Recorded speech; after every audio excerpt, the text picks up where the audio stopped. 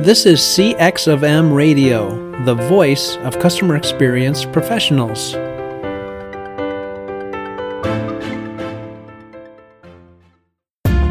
Welcome to another episode of Press 1 for Nick. Your host, Nick Glimsdahl, is the Director of Contact Center Solutions at VDS. Through conversations with customer service and customer experience leaders, Nick and his guests exchange insightful stories, best practices, and invaluable lessons they have learned along the way. I'm excited to be joined by Lisa Deal. Lisa is the Manager, Consumer Advocacy, Global Retail Division at Blue Diamond Growers, and a Board Chair of the National Board of Directors at SOCAP. Welcome to the podcast, Lisa. Thanks, Nick. Thank you for having me. I'm really excited to be here today. Yeah. So one of the things that I noticed on LinkedIn was you actually had an associate's degree in travel and hospitality. So what has been your favorite place to travel? Oh my gosh, I've been blessed to be able to travel the world through my years in the travel industry. And, I started many moons ago. And that's really where, I got my entrance into customer service was, my passion was definitely around travel.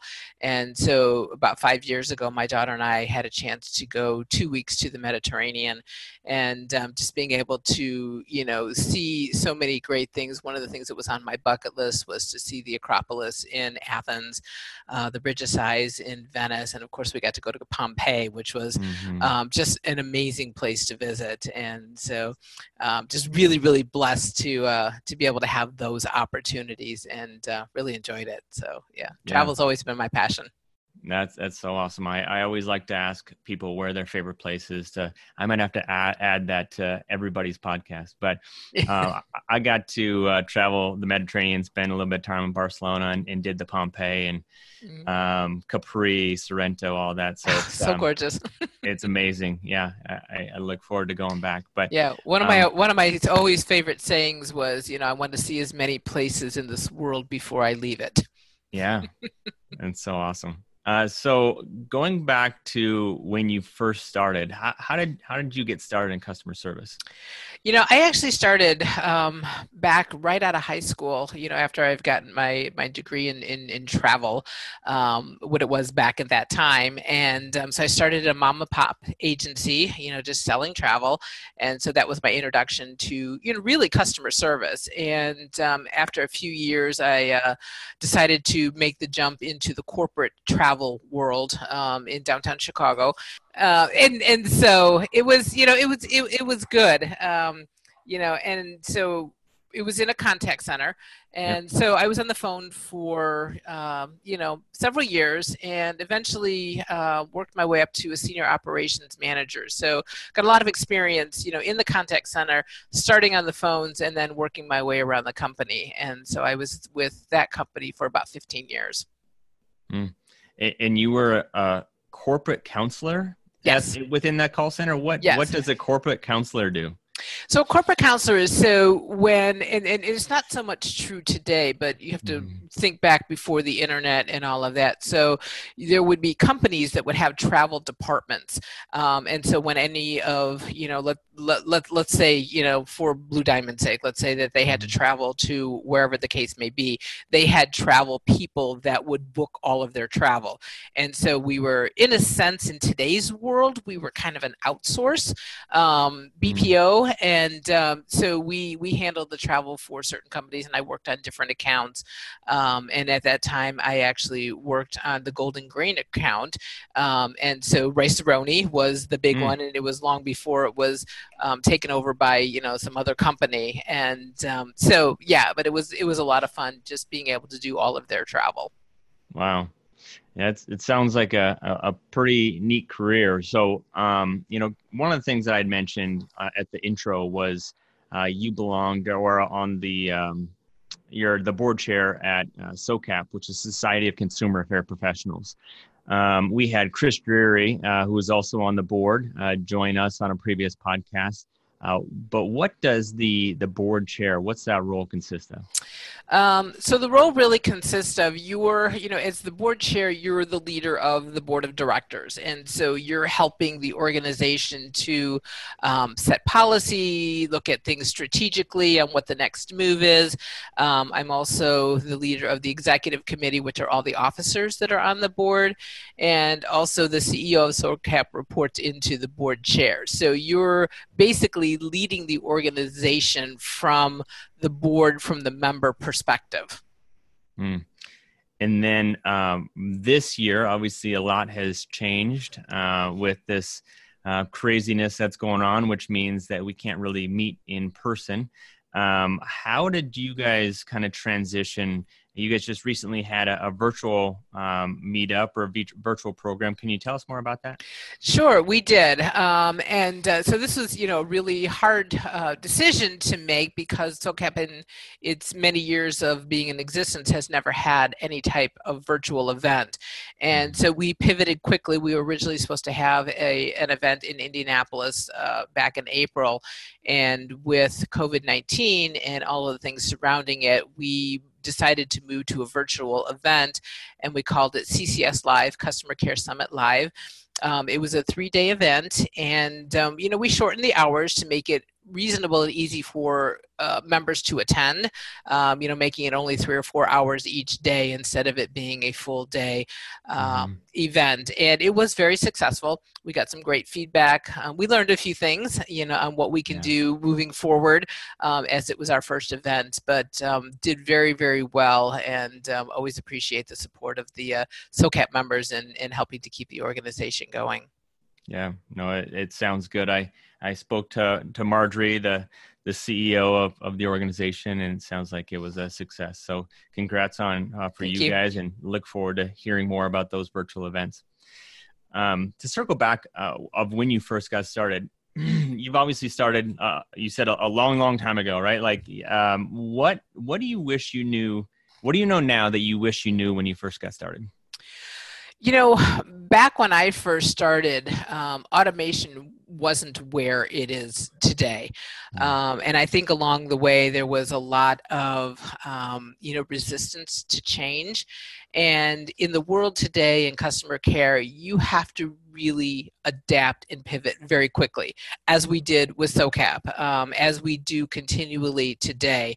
At that point, we had thought that, you bring in automation, it's going to replace all of the agents and all of that. And really what we find is automation really can help a lot of the mundane type of tasks, when it comes to a contact center or it comes to, a customer advocacy area.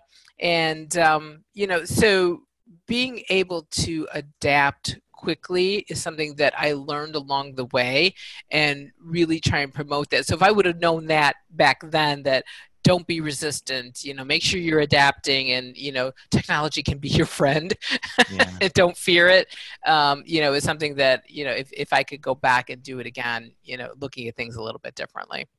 Yeah, no, that's great advice. We'll talk a little bit more about that.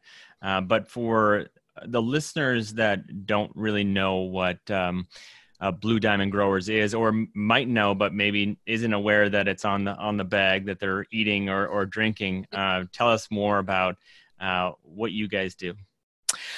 So Blue Diamond Growers is a California agricultural cooperative and marketing organization that specializes in almonds. Our company was founded back in 1910 as the California Almond Growers Exchange, and a lot of the almond growers really came together, created this exchange, and I think it was actually back in the 50s or the 60s, because they wanted to be known as the best, and Blue Diamond is, of course, the rarest of diamonds. Changed the name from the California Almond Growers Exchange to Blue Diamond Growers. And we manufacture Blue Diamond almonds, Blue Diamond Almond Breeze almond milk, and Blue Diamond nut thinned almond crackers. So basically, we deliver the benefits of almonds to the world. That is so awesome. I didn't know that the Blue Diamond was the rarest diamond. Probably because I couldn't afford it, but what you've obviously spent a little bit of time there. What is your favorite flavor of almond? Oh, actually, my favorite is the sweet Thai chili. It's got such a nice flavor, a little bit of a twang to it, and I could sit down and open a can and actually just forget that I just, you're eating, you're working, and next thing I know, the can is entirely empty. And so then you've got a really good product when I'm like, whoa, did I just eat that whole can of almonds?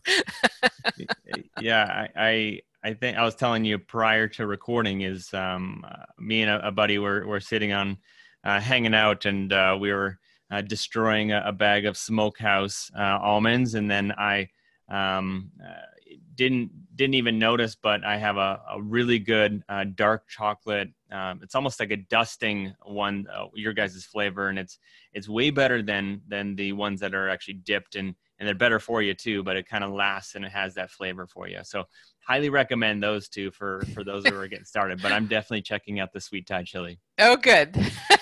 You'll like them. They're really good. They're addicting. Yeah. It sounds like it. But so the main topic I want to talk about is how blending technology and human touch creates that ultimate experience for both the customer and the employee. When it comes with any new technology, people tend to be cautious around the technology until they realize that it might actually be a benefit to them instead of a threat, and potentially replace them. And I believe the same is true in customer service.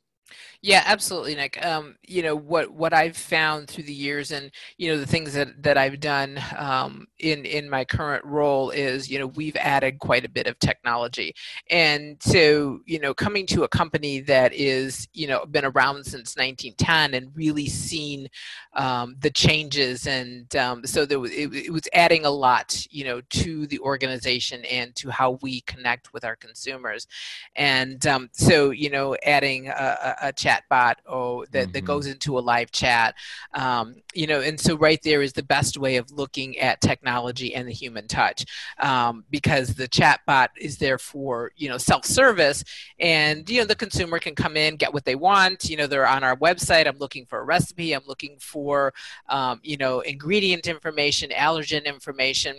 But if I get to the point where I'm just like, I'm not getting what I want, we have an easy connect over to a live chat with a human being, and that's part of my team. And so that's where the blending comes in, and probably the best example of where you can get the best of both. And we also know that there can be certain situations, especially working for a food company, where there could be, somebody could ingest something that didn't agree with them, or just wasn't there was foreign material, whatever the case may be. Mm-hmm. And so our bot is trained for certain keywords to be able to say, okay, I'm going to stop here and I'm going to send you over to a live agent. And, so having that technology, again, the bot can handle those types of mundane requests. Hey, can you send me a coupon? Or hey, can I find this information? Versus I really need to talk to a human because it's a little bit more complicated issue.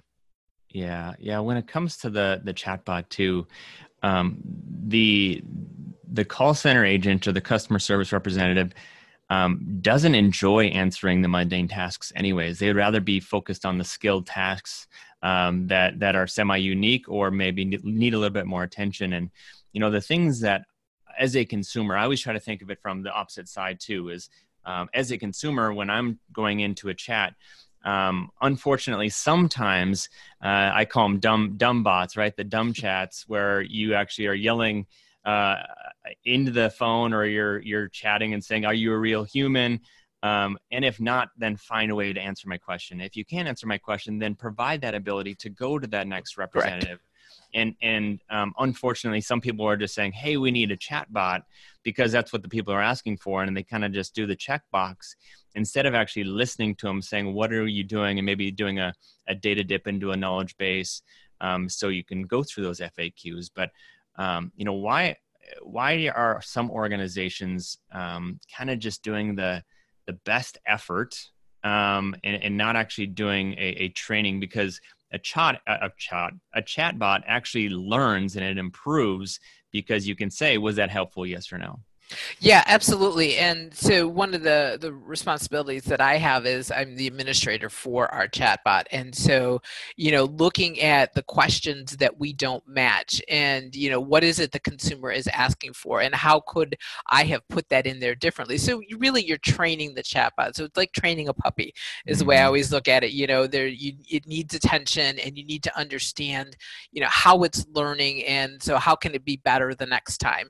And so those are things that I work on quite a bit. And you're absolutely correct. The agents would rather not have those mundane tasks. And so making sure that your chatbot is interactive is really important. And going back to what you said, are you real or are you not real? We make sure that we say that we are a virtual assistant. Yeah. We're not real, but we also give the consumer the option, and we also know that the consumer will know that, hey, we're passing you over to a human at this particular point.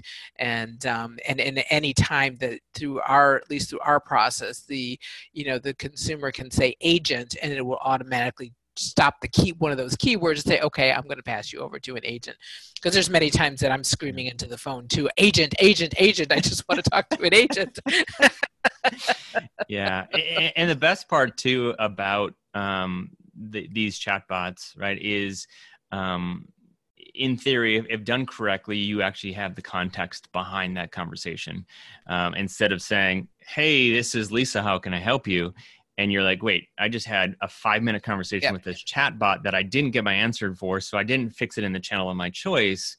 And now you want to start it back over. So very important to do that. One thing that I had a question on, but there was a story of Crayola that decided and was thinking, hey, I wonder if we should create a text option in our 1-800 number.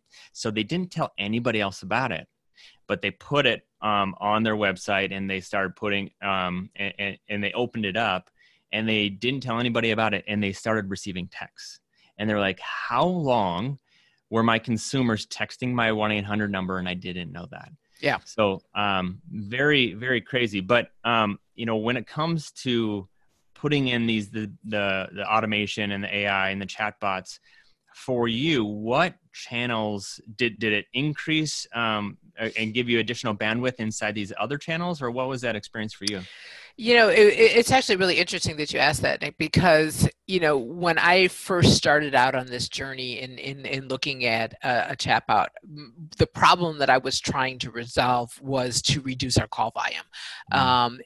But what I found was I ended up reaching a different subset of people within my chatbot.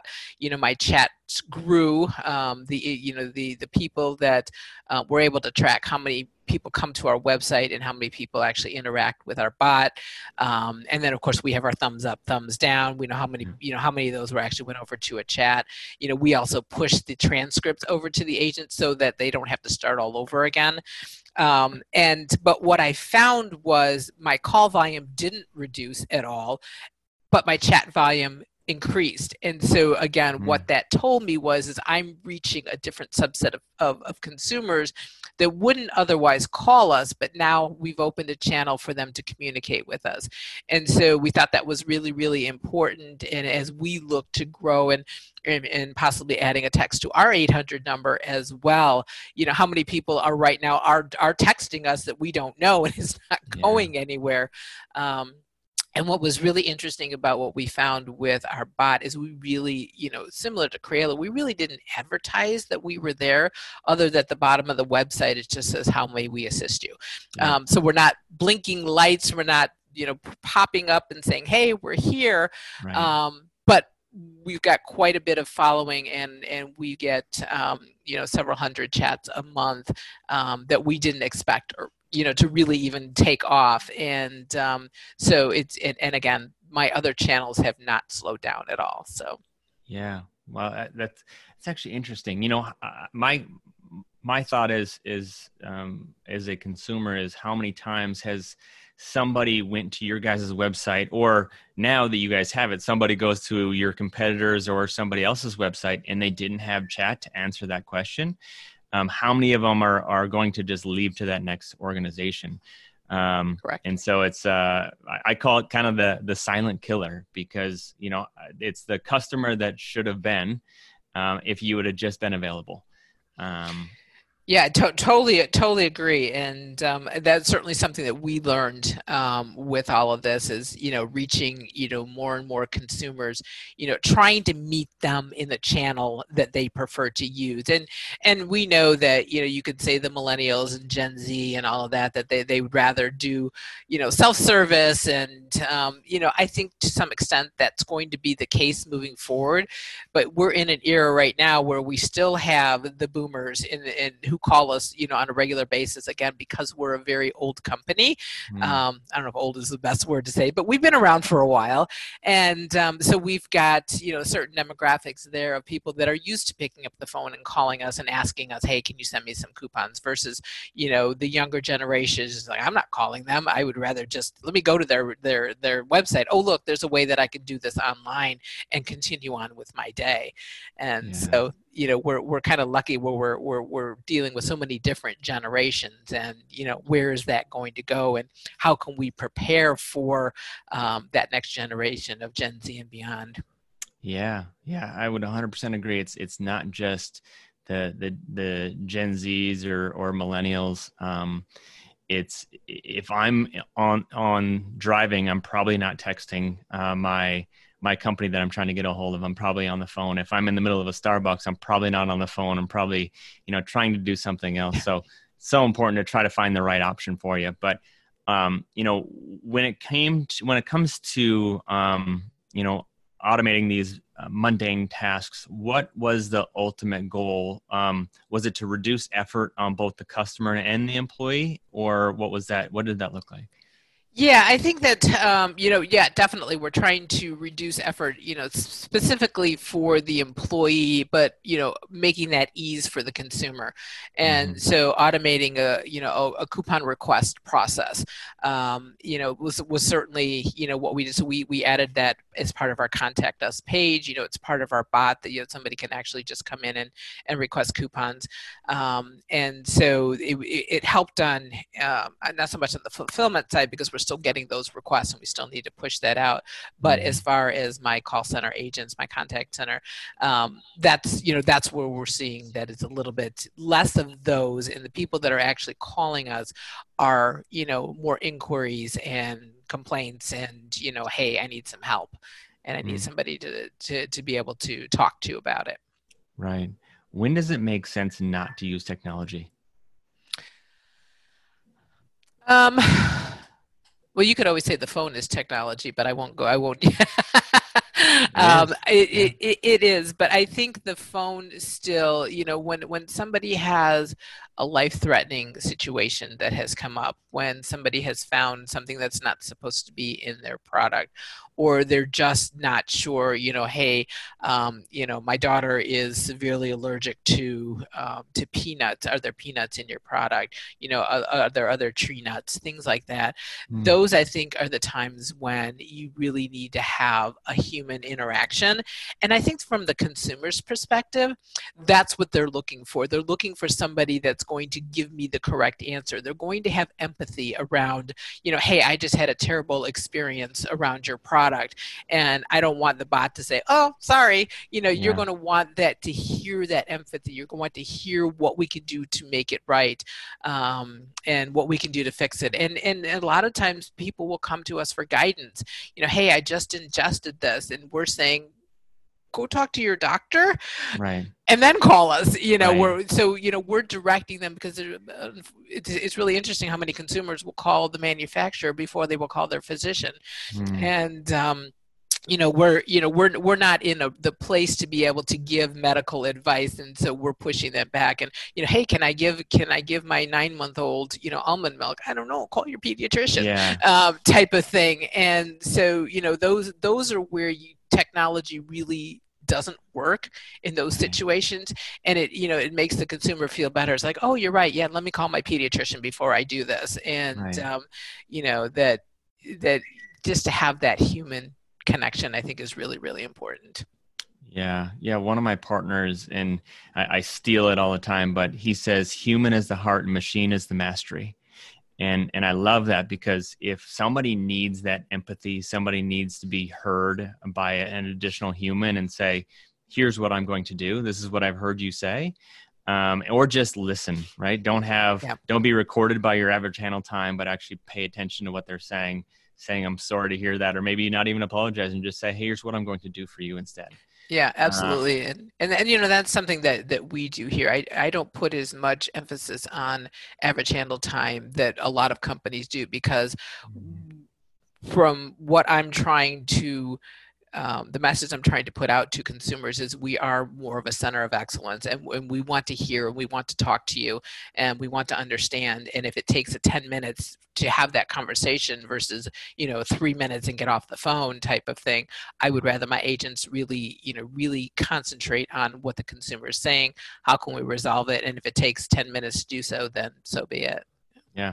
It's good to hear. So what innovative technology are you most excited about in the coming year to help improve efficiencies inside the contact center?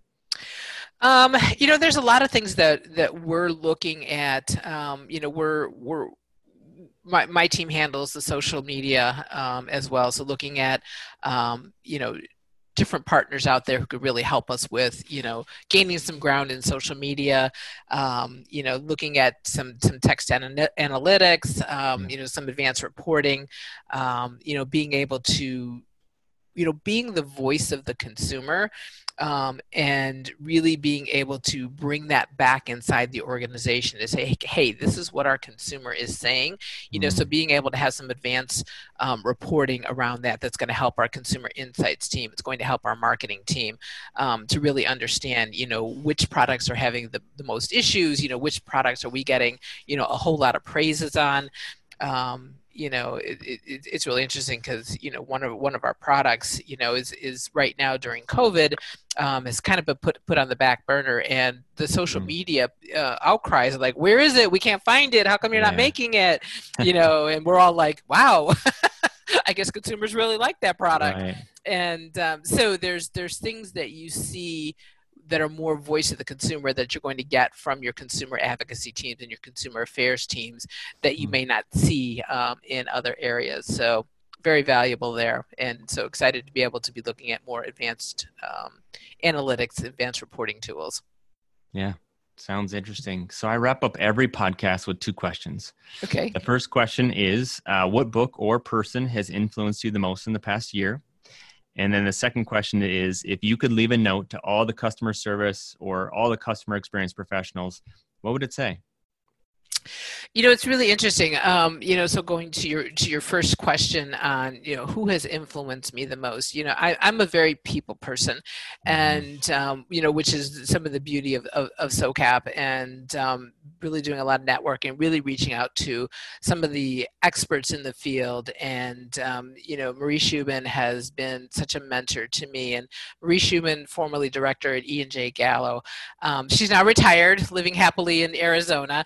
And I miss her dearly, and she has always been one that I could, whatever question, she's also a former board chair of SOCAP.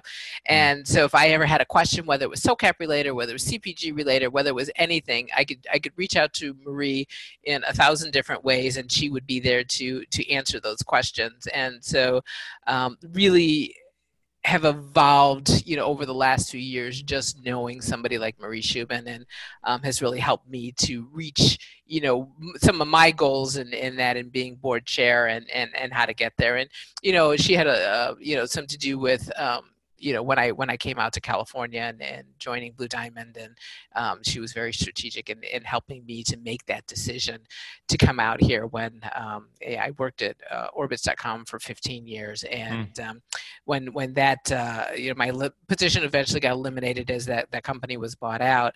And so when I was looking, to make a move out of Chicago to come all the way to California, Marie was very instrumental in helping me make that decision. So, very, very important person for me.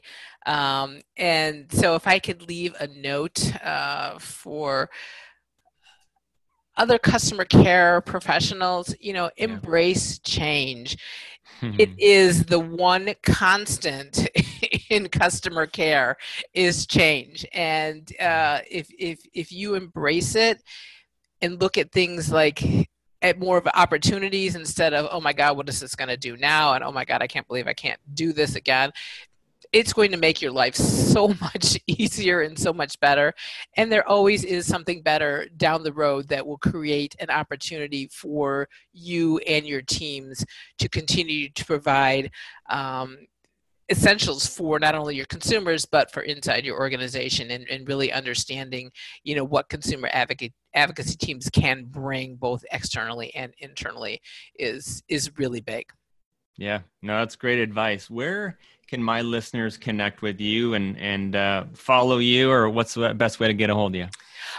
So yeah, absolutely. So I'm out on Twitter. My Twitter handle at Lisa Marie 11165, and my email address LDiehl DIEHL at bdgrowers.com, and of course everyone can find me on Facebook. A lot of people follow me there, and they like it because I've got 4 names. It's Lisa Levin Gerbig Diehl out on Facebook, and usually when I'm posting a lot of my travels, it's there. So if anyone ever wants to find where in the world I am, it's usually on Facebook. It's not where in the world is Carmen Sandiego, it's where in the world is Lisa Diehl. Exactly. And Jim Maloney had said it best. He said, if you ever want to find out where Lisa is, just check her Facebook account. That's awesome. Lisa, I really appreciate you joining me today, and best of luck moving forward here at Blue Diamond. Great. Thanks, Nick. I really appreciate it. Thank you for listening to this episode of Press 1 for Nick. If you enjoyed the podcast, please subscribe and share. Until next time, focus on your customers. Thanks for joining us for this session of CX of M Radio. Be sure to rate, review, and subscribe to the show, and visit cxofm.org for more resources.